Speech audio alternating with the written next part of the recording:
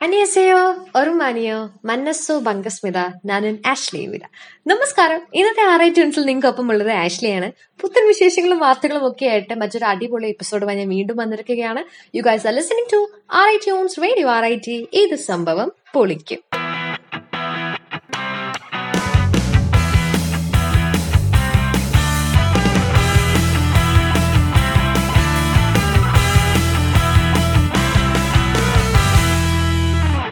ദക്ഷിണ കൊറിയ എന്നീ രാജ്യങ്ങളെ പറ്റിയിട്ട് എല്ലാവർക്കും അറിയാമെന്ന് വിചാരിക്കുന്നു. ഇന്ന് ദക്ഷിണ കൊറിയൻ വിശേഷങ്ങളും ഇൻട്രസ്റ്റിംഗ് ഫാക്ടേഴ്സും ഒക്കെ ആയിട്ടാണ് ഞാൻ നിങ്ങളുടെ കൂടെ വന്നിരിക്കുന്നത്. ദക്ഷിണ കൊറിയ എന്ന് പറയുന്നത് നമ്മുടെ ഏഷ്യയുടെ ഈസ്റ്റേൺ സൈഡിൽ കൊറിയൻ പെനിൻസുലയിൽ സ്ഥിതി ചെയ്യുന്ന ഒരു കൊച്ചു രാജ്യമാണ്. China, Japan, Russia, North Korea എന്നീ രാജ്യങ്ങളുമായിട്ട് അതിർത്തി പങ്കിടുന്ന രാജ്യമാണ് സൗത്ത് കൊറിയ. ദക്ഷിണ കൊറിയ ഈ ദക്ഷിണ കൊറിയ നോർത്ത് കൊറിയയുമായിട്ട് മാത്രമാണ് ലാൻഡ് ബോർഡർ ഷെയർ ചെയ്യുന്നത്.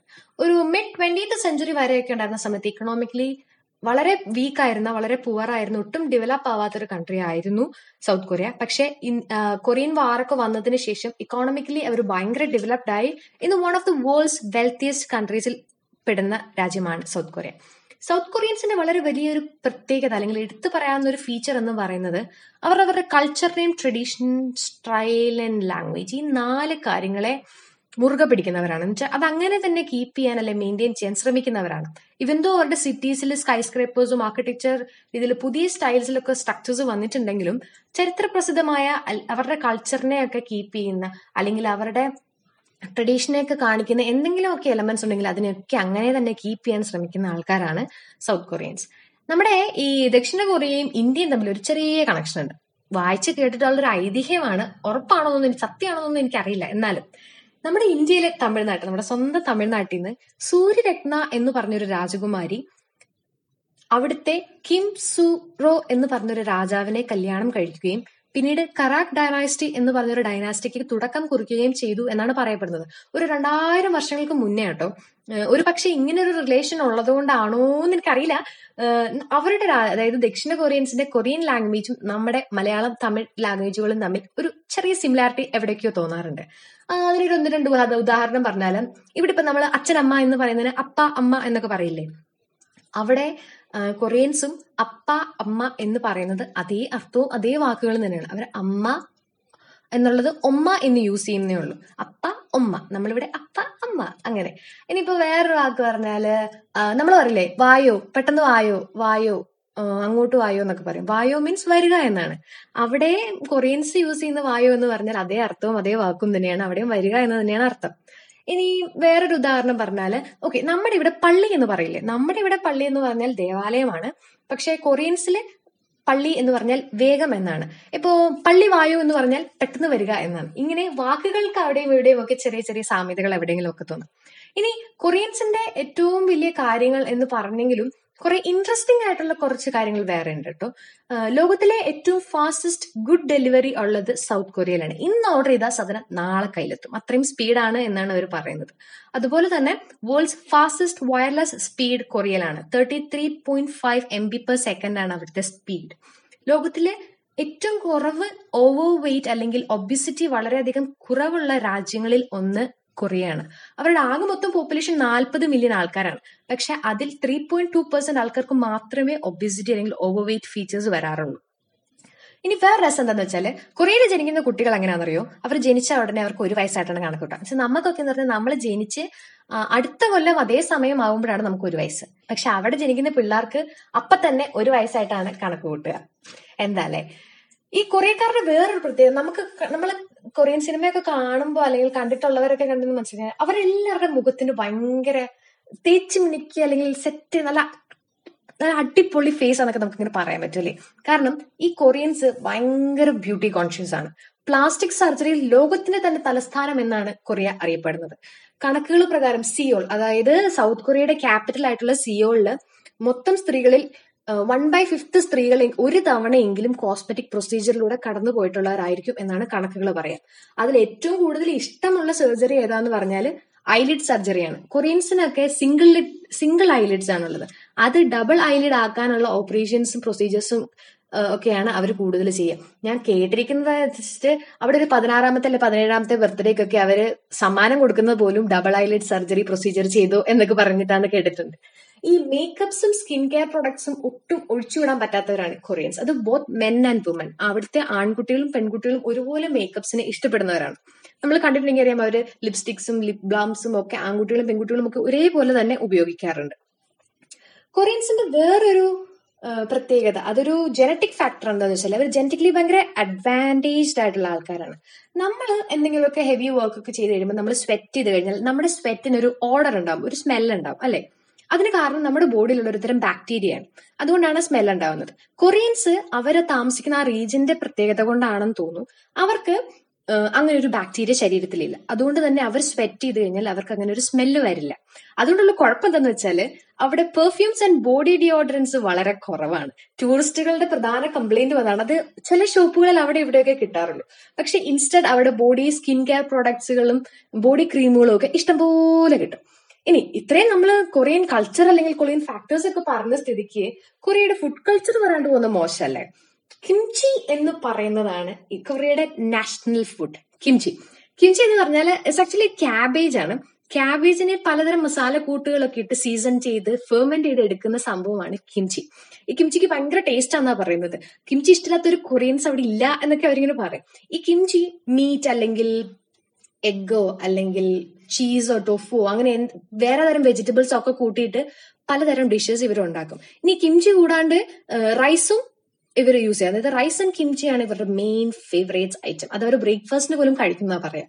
സോ ഇത്രയും കൊറിയൻ വാർത്തകളും അല്ലെങ്കിൽ കൊറിയൻ തമാശകളും രസങ്ങളൊക്കെ ഇങ്ങനെ പറഞ്ഞ സ്ഥിതിക്ക് ഒരു ചെറിയ ബ്രേക്ക് വേണ്ട എല്ലാവർക്കും. അപ്പോൾ എല്ലാവരും ഓടിപ്പോയി ഒരു പാട്ടൊക്കെ കേട്ടേച്ചുമായി.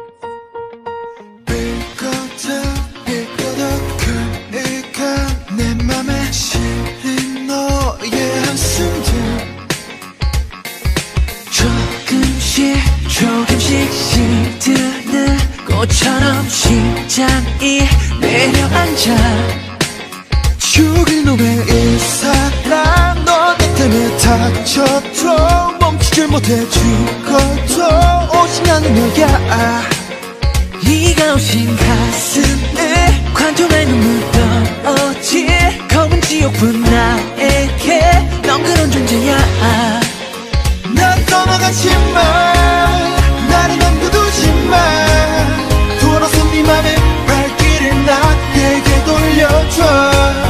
간절한 너를 원해 무슨 건 전부야. 흩어져버린 빛 속으로 날 데려가줘 저 세상 끝까지.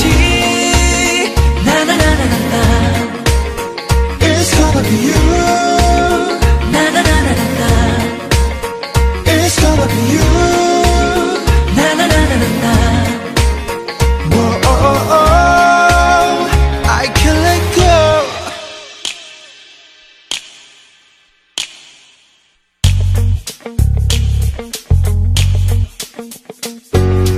하늘에 막 붙어 내 운명의 열쇠 다시 나의 손 안에 긴 숨을 삼키고 영혼을 불태워 너를 차지하려 해. 죽일 놈의 이 사랑 너 때문에 아파도 포기를 못해 죽어도 오직 나는 너야. 네가 오신 날 피도 눈물도 없는 위험한 그림자일 뿐 나에게 넌 그런 존재야. 난 떠나가지마 나를 남겨두지마 돌아서 네 맘의 발길을 나에게 돌려줘. 간절한 너를 원해 무슨 건 전부야. 흩어져버린 빛 속으로 날 데려가줘 저 세상 끝까지. 나나나나나 It's gonna be you. 나나나나나 It's gonna be you. Welcome back. You guys are listening to RI tunes. ഇപ്പൊ കേട്ട പാട്ട് കേട്ടപ്പോൾ തന്നെ നിങ്ങൾക്ക് എല്ലാവർക്കും മനസ്സിലായി കാണും, കൊറിയൻ പാട്ടുകൾ എന്ന് പറയുന്നത് നമ്മൾ സ്ഥിരമായി കേൾക്കുന്ന സംഭവത്തിൽ നിന്നും വളരെ വ്യത്യസ്തമായ ഒരു ഇതാണ്. കൊറിയൻ മ്യൂസിക് ഇൻഡസ്ട്രിനെയാണ് കൊറിയൻ പോപ്പ് അല്ലെങ്കിൽ കെ പോപ്പ് എന്ന പേരിൽ അറിയപ്പെടുന്നത്. പലതരത്തിലുള്ള സ്റ്റൈലുകളും ജനറുകളും, അത് പാട്ടിലാണെങ്കിലും ഡാൻസിലാണെങ്കിലും പലതരത്തിലുള്ള സ്റ്റൈലുകളൊക്കെ ഇൻകോപ്പറേറ്റ് ചെയ്ത് അതിൽ അവർ എക്സ്പെരിമെന്റ്സ് ഒക്കെ ചെയ്തിട്ടാണ് ഇന്ന് നമ്മൾ കാണുന്ന രീതിയിൽ കെ പോപ്പ് ഡെവലപ്പ് ആയത്. Rock, jazz, gospel, hip hop, R&B, EDM ഇങ്ങനെ പറഞ്ഞ പല സ്റ്റൈൽസിൽ അവർ വർക്ക് ചെയ്തിട്ടുണ്ട്. 1940 തുടങ്ങിയതാണ് ഈ K-pop ഇൻഡസ്ട്രി. പക്ഷെ 1996 ആയപ്പോഴാണ് ഇന്ന് നമ്മൾ കാണുന്ന പോലുള്ള ഐഡൽ കൾച്ചർ വളർന്നു വരുന്നതും ശരിക്കും K-pop ആയി മാറുന്നതും. ഏകദേശം കൊറിയയിൽ തന്നെ 370 K-pop ബാൻഡുകൾ ഉണ്ട് എന്നാണ് പറയുന്നത്. കുറെ ഫാൻസ് ഉണ്ടാവും K-popന്റെ എന്നെ കേട്ടുകൊണ്ടിരിക്കുന്നവരില്. EXO, Twice, 17, GOT7, Red Velvet, NCT, Monsta X, Tomorrow by Together, Stray Kids, Ateez, അങ്ങനെ എടുത്തു പറയാൻ തന്നെ കുറെ പേരുകളുണ്ട്. അതിൽ വളരെ പ്രശസ്തമായ 2 ബാൻഡുകളെ ഞാൻ നിങ്ങൾക്ക് ഇന്ന് പരിചയപ്പെടുത്താം. BTS and Black Pink. BTS ഒരു 7 അംഗ ബോയ് ബാൻഡാണ്. കഴിഞ്ഞ 10 വർഷമായിട്ട് K-pop ഇൻഡസ്ട്രീനെ അടക്കി ഭരിക്കുന്നത് ഇവരാണ് എന്ന് വേണമെങ്കിൽ നമുക്ക് പറയാം. RM, Jin, Suga, J-Hope, Jimin, V and Jungkook, ഇവരാണ് ആ 7 പേര്. ഇവരുടെ മ്യൂസിക് വീഡിയോസ് ഒക്കെ അടിപൊളിയാണെന്നുള്ളത് മാത്രമല്ല, കഠിനമായ നൃത്ത ചുവടുകളാണ് ഇവരുടെ മെയിൻ ഐറ്റം. അതുപോലെ തന്നെ ഇവർ പാട്ടിനെ എഴുതാൻ ഉപയോഗിക്കുന്ന തീം വളരെ വ്യത്യസ്തമാണ്. സോഷ്യൽ പൊളിറ്റിക്കൽ ഇഷ്യൂസും ടീൻസിന് അനുഭവിക്കുന്ന ഡിപ്രഷൻ, ആങ്സൈറ്റി പോലുള്ള പ്രശ്നങ്ങളും തുടങ്ങി ഒരുപാട് സോഷ്യൽ ആയിട്ടുള്ള ടോപ്പിക്കുകൾ ഇവരുടെ പാട്ടിന്റെ തീമായിട്ട് വരാറുണ്ട്. ഇവരുടെ കോമ്പോസിഷനിൽ ഡിഫിക്കൽട്ടിയും അത് തന്നെയാണ്, ഒപ്പം കൊറിയോഗ്രാഫിയിലുള്ള ഡിഫിക്കൽട്ടിയും. ഇത് തന്നെയാണ് ശരിക്കും BTSന്റെ പ്രത്യേകത. ഈ ഫാക്ട്സ് കൊണ്ടാണ് ഇവർക്ക് ലോകം മുഴുവൻ ഒരുപാട് ഫാൻസ് ഉള്ളത്. ബീറ്റിൽസിന് ശേഷം 3 ബിൽബോർഡ് #1 നേടിയ ബാൻഡ് കൂടിയാണ് BTS. ഇവർ UN-ലൊക്കെ പ്രസംഗിച്ചിട്ടുണ്ട്. ഈ പറയുന്ന BTSന്റെ ഫാൻസിനെ കളക്റ്റീവായിട്ട് വിളിക്കുന്നത് ആർമി എന്നാണ്. BTS ആൻഡ് ആർമി, അതൊരു ഒറ്റ സാധനം, ഒറ്റ ഹൃദയമാണ്, ഒറ്റ മനസ്സാണെന്നൊക്കെ ഫാൻസ് പറയും. അതുപോലെ തന്നെയുള്ള അടുത്ത ബാൻഡാണ് ബ്ലാക്ക് പിങ്ക്. ബ്ലാക്ക് പിങ്ക് ഒരു 4 മെമ്പേർഡ് ഗേൾ ബാൻഡാണ്. 4 പെൺകുട്ടികൾ ചേർന്ന് അടിപൊളിയായിട്ട് ഡാൻസും പാട്ടും ഒക്കെ ചെയ്യുന്ന ഒരു സംഭവമാണ്. Jisoo, Jennie, Rose and Lisa, ഇവരാണ് 4 പേര്. ഡാൻസ് മാത്രമല്ല കേട്ടോ, ഇവരുടെ മ്യൂസിക് ആൻഡ് ഫാഷൻ സെൻസ് ഭയങ്കര ഇൻഫ്ലുവൻസ് ചെലുത്താറുണ്ട്. അത് ഇന്റർനാഷണലിയും നാഷണലിയും. ഇവരുടെ ഫാൻസിനെ വിളിക്കുന്ന പേരാണ് ബ്ലിങ്ക്. ബ്ലാക്കും പിങ്കും കൂടെ അവർ ക്ലബ് ചെയ്തിട്ട് ബ്ലിങ്ക് എന്നാണ് വിളിക്കുന്നത്. ഈ 2 ബാൻഡുകളും ബിൽബോർഡ് ടോപ്പ് 100 ലിസ്റ്റിൽ വന്നിരിക്കുന്നവരാണ്. സോ നമ്മൾ എന്തായാലും K-pop ഇൻഡസ്ട്രീനെ പറ്റിയൊക്കെ പറഞ്ഞ സ്ഥിതിക്ക് K-popന്റെ ഒരു പാട്ട് കേൾക്കാതെ പോകുന്ന മോശമല്ലേ. 2020 ബിൽബോർഡ് ഹോട്ട് 100 നമ്പർ 1 നേടിയിരിക്കുന്നത് ഇത്തവണ BTSന്റെ വെരി റീസെന്റ് മ്യൂസിക് ആണ്. കംപ്ലീറ്റ്ലി ഇംഗ്ലീഷിൽ എഴുതിയിരിക്കുന്ന ഒരു പാട്ട് കൂടിയാണ് ഇത്. It's dynamite. അത് കേട്ടിട്ട് വരാം.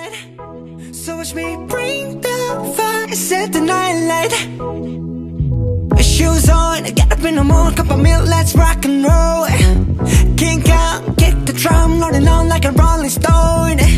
Sing song when I'm walking home, jump up to the top of the brown. Ding dong, call me on my phone, nice tea and I'll get my ping pong. This is dead heavy, can't hit the bass, boom, I'm ready. Life is sweet as honey, yeah, this beach chain like money. This go all alone, I'm into that, I'm good to go, I'm diamond. You know I glow up. Hey, so let's go. 'Cause I'm in the stars tonight. So watch me bring the fire and set the night light. Hey, shining through the city with a little funky soul. So I'ma light it up like dynamite. Whoa.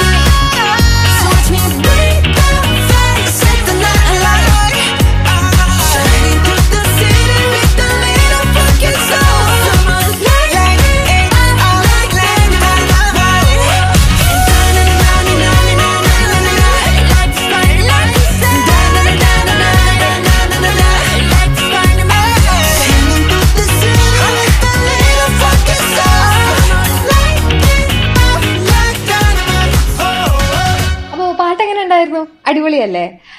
ഇതുപോലെ മറ്റു രാജ്യങ്ങളെ ആളുകളെ കയ്യിലെടുക്കാൻ ദക്ഷിണ കൊറിയക്കാർക്ക് ഈ ഫാഷനും മ്യൂസിക്കും മാത്രമല്ല കേട്ടോ കയ്യിലുള്ളത്. അവരുടെ ഫിലിം ഇൻഡസ്ട്രി എന്ന് പറയുന്നതും ഒരു വലിയ ഇൻഡസ്ട്രിയാണ്. നമുക്കറിയാം 2020 ഓസ്കാർ നേടിയ ചിത്രമാണ് പാരസൈറ്റ്. ഇത് ഒരു സൗത്ത് കൊറിയൻ ചിത്രമാണ്. ഓസ്കാർ നേടുന്ന ആദ്യത്തെ സൗത്ത് കൊറിയൻ പടം കൂടിയാണ് പാരസൈറ്റ്. ആരും ആലോചിക്കാത്ത തീമുകളും അതുപോലെ തന്നെ റൊമാൻസ്, ആക്ഷൻ, ത്രില്ലർ മുതലായ സിനിമകളും ഒക്കെ കൊറിയൻ ഫിലിം ഇൻഡസ്ട്രിയുടെ ഭാഗമാവാറുണ്ട്. അന്യഭാഷാ ചിത്രങ്ങളൊക്കെ കാണുന്നവരാണ് നിങ്ങളെങ്കിൽ ഉറപ്പായും കണ്ടിരിക്കുന്ന കുറെ ചിത്രങ്ങളാണ് ഈ Parasite, Flu, Train to Busan, Peninsula, Tunnel, the Host, 200 Pounds Beauty തുടങ്ങിയ ചിത്രങ്ങളൊക്കെ. ഇത് കാണാത്തവരാണെങ്കിൽ കാണുക. നല്ല രസമുള്ള പടങ്ങൾ, കണ്ടിരിക്കാൻ തോന്നുന്ന ചില ചിത്രങ്ങളാണ് ഇതൊക്കെ. അതുപോലെ തന്നെ കൊറിയൻ സിനിമകളെ പോലെ തന്നെ നമ്മളെ അട്രാക്ട് ചെയ്യുന്ന ഒരു മേഖലയാണ് കൊറിയൻ ഡ്രാമാസ് അല്ലെങ്കിൽ കെ ഡ്രാമാസ്. എനിക്കറിയാം ഈ കേട്ടോണ്ടിരിക്കുന്ന കുറെ പേരെങ്കിലും കെ ഡ്രാമ അഡിക്ട്സ് ആയിരിക്കും, കെ ഡ്രാമ ലവേഴ്സ് ആയിരിക്കും, അല്ലെങ്കിൽ നിങ്ങൾക്ക് അറിയാവുന്ന ആരെങ്കിലും ഒക്കെ കൊറിയൻ ഡ്രാമാസ് കാണുന്നവരായിരിക്കും. ഇത് വേൾഡ് വൈഡ് പോപ്പുലർ ആയിട്സ് ആണ്. ഒറ്റ പ്ലോട്ടിൽ സിംഗിൾ ലൈൻ സ്റ്റോറിയിലുള്ളതായിരിക്കും മൊത്തം. ഒരു 12 തൊട്ട് 24 എപ്പിസോഡ് വരെയൊക്കെ ആയിരിക്കും ഒരു ഡ്രാമയ്ക്ക് ഉണ്ടാവുക. ഓരോ ഡ്രാമയിലും ഓരോ എപ്പിസോഡിലും ഒരു 60 മിനിറ്റ് 60-70 മിനിറ്റ് ഒക്കെ ഉണ്ടാവുള്ളൂ. പക്ഷെ സിനിമ പോലെ തന്നെ ഇതിലും പല സബ്ജക്റ്റുകൾ വരാറുണ്ട്. കെ ഡ്രാമാസിൽ സാധാരണ വരുന്നത് റൊമാൻറ്റിക് വരും, ഫാന്റസി, കോമഡി, ത്രില്ലർ, ഹിസ്റ്റോറിക് ആയിട്ടുള്ള സ്റ്റോറീസ്, ഇങ്ങനെയുള്ള സാധനങ്ങളൊക്കെ വരും. ചിലത് എല്ലാം തന്നെ ഒരു സീസണേ ഉണ്ടാവുള്ളൂ, ചിലതൊക്കെ ഒരു 2 സീസണൊക്കെ കാണുമായിരിക്കും. അതുപോലെ കെ ഡ്രാമാസ് കാണാത്തവരാണെങ്കിൽ 1-2 ഒക്കെ കാണുക. ചിലപ്പോൾ നിങ്ങൾക്ക് ഇഷ്ടപ്പെടുക, അല്ല നിങ്ങൾക്ക് ശരിക്കും ഇഷ്ടപ്പെടുക, നല്ല രസമാണ്, കണ്ടിരിക്കാൻ തോന്നും. ഇതുവരെ കാണാത്ത ആരെങ്കിലാണെങ്കിൽ പേഴ്സണലി എന്താണെങ്കിലും നിങ്ങൾക്ക് 1-2 റെക്കമെൻഡ് ചെയ്യാം. My first personal recommendation is Goblin. എല്ലാവരോടും പറയുന്നു ഗോബ്ലിൻ കാണുക, നല്ല രസമാണ്. അതൊരു ഫാന്റസിയാണ്, പക്ഷെ സംഭവം അടിപൊളിയാണ്. അതുപോലെ തന്നെ doctor strange, healer, Pinocchio, Hwarang, hotel Del Luna, descendants of the sun, അങ്ങനെ കുറേ ഉണ്ട്. വളരെ നല്ല അല്ലെങ്കിൽ വ്യത്യസ്തമായ തീമുകളിലൊക്കെ വെച്ചിരിക്കുന്ന കെ ഡ്രാമാസ് ആണ് കേട്ടോ. ഈ കെ ഡ്രാമാസിൽ ഉൾപ്പെടുത്തുന്ന പാട്ടുകളും വളരെ പോപ്പുലർ ആണ്. അപ്പൊ എന്താണെങ്കിലും നമ്മൾ കെ ഡ്രാമാസിന്റെ സിനിമേനൊക്കെ പറഞ്ഞ സ്ഥിതിക്ക് അത് എന്റെ ഫേവറേറ്റ് ആയിട്ടുള്ള ഗോബ്ലിന്റെ ഒരു OST ഞാൻ നിങ്ങൾക്ക് എന്തെല്ലാം കേൾപ്പിച്ചു തരാം. അവിടെ പോയി ഗോബ്ലിന്റെ OST കേട്ടിട്ടായി.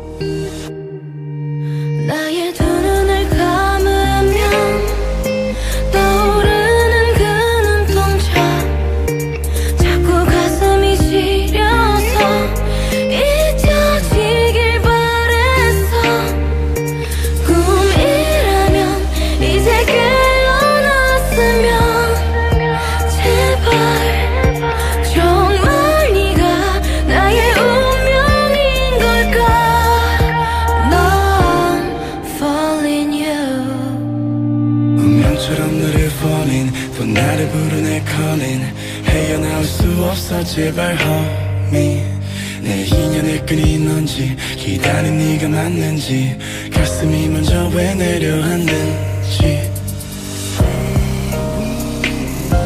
내 마음속 깊은 곳에 네가 사는지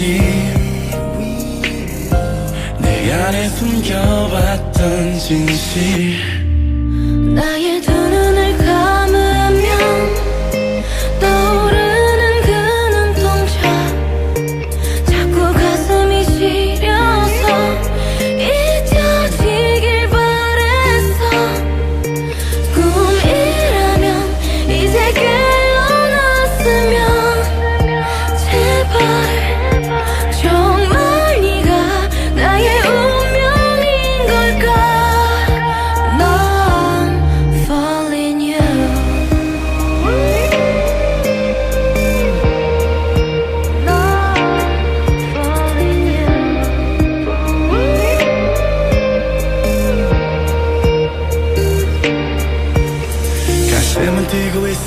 여전히 날 보고 있어 자꾸만 숨이 막혀서 아직은 멀리에서 너를 지켜보고 싶어 내가 또 왜 이러는지 처음 너를 봤을 때부터 다르게 운명의 시간엔 또 더디게 갈지 내 가슴은 널 향했고 내 심장은 다시 또 뛰었고 꺼져버리던 희미한 불빛 너로 인해 다시 타오르는 눈빛 마치 오래전부터 널 사랑한 것 같아 뭔가에 끌리다 끌려온 것 같아 나의 두 눈을 감으면 떠오르는 그 눈동자 자꾸 가슴이 시려서 잊혀지길 바랬어 꿈이라면 이제 깨어났으면 제발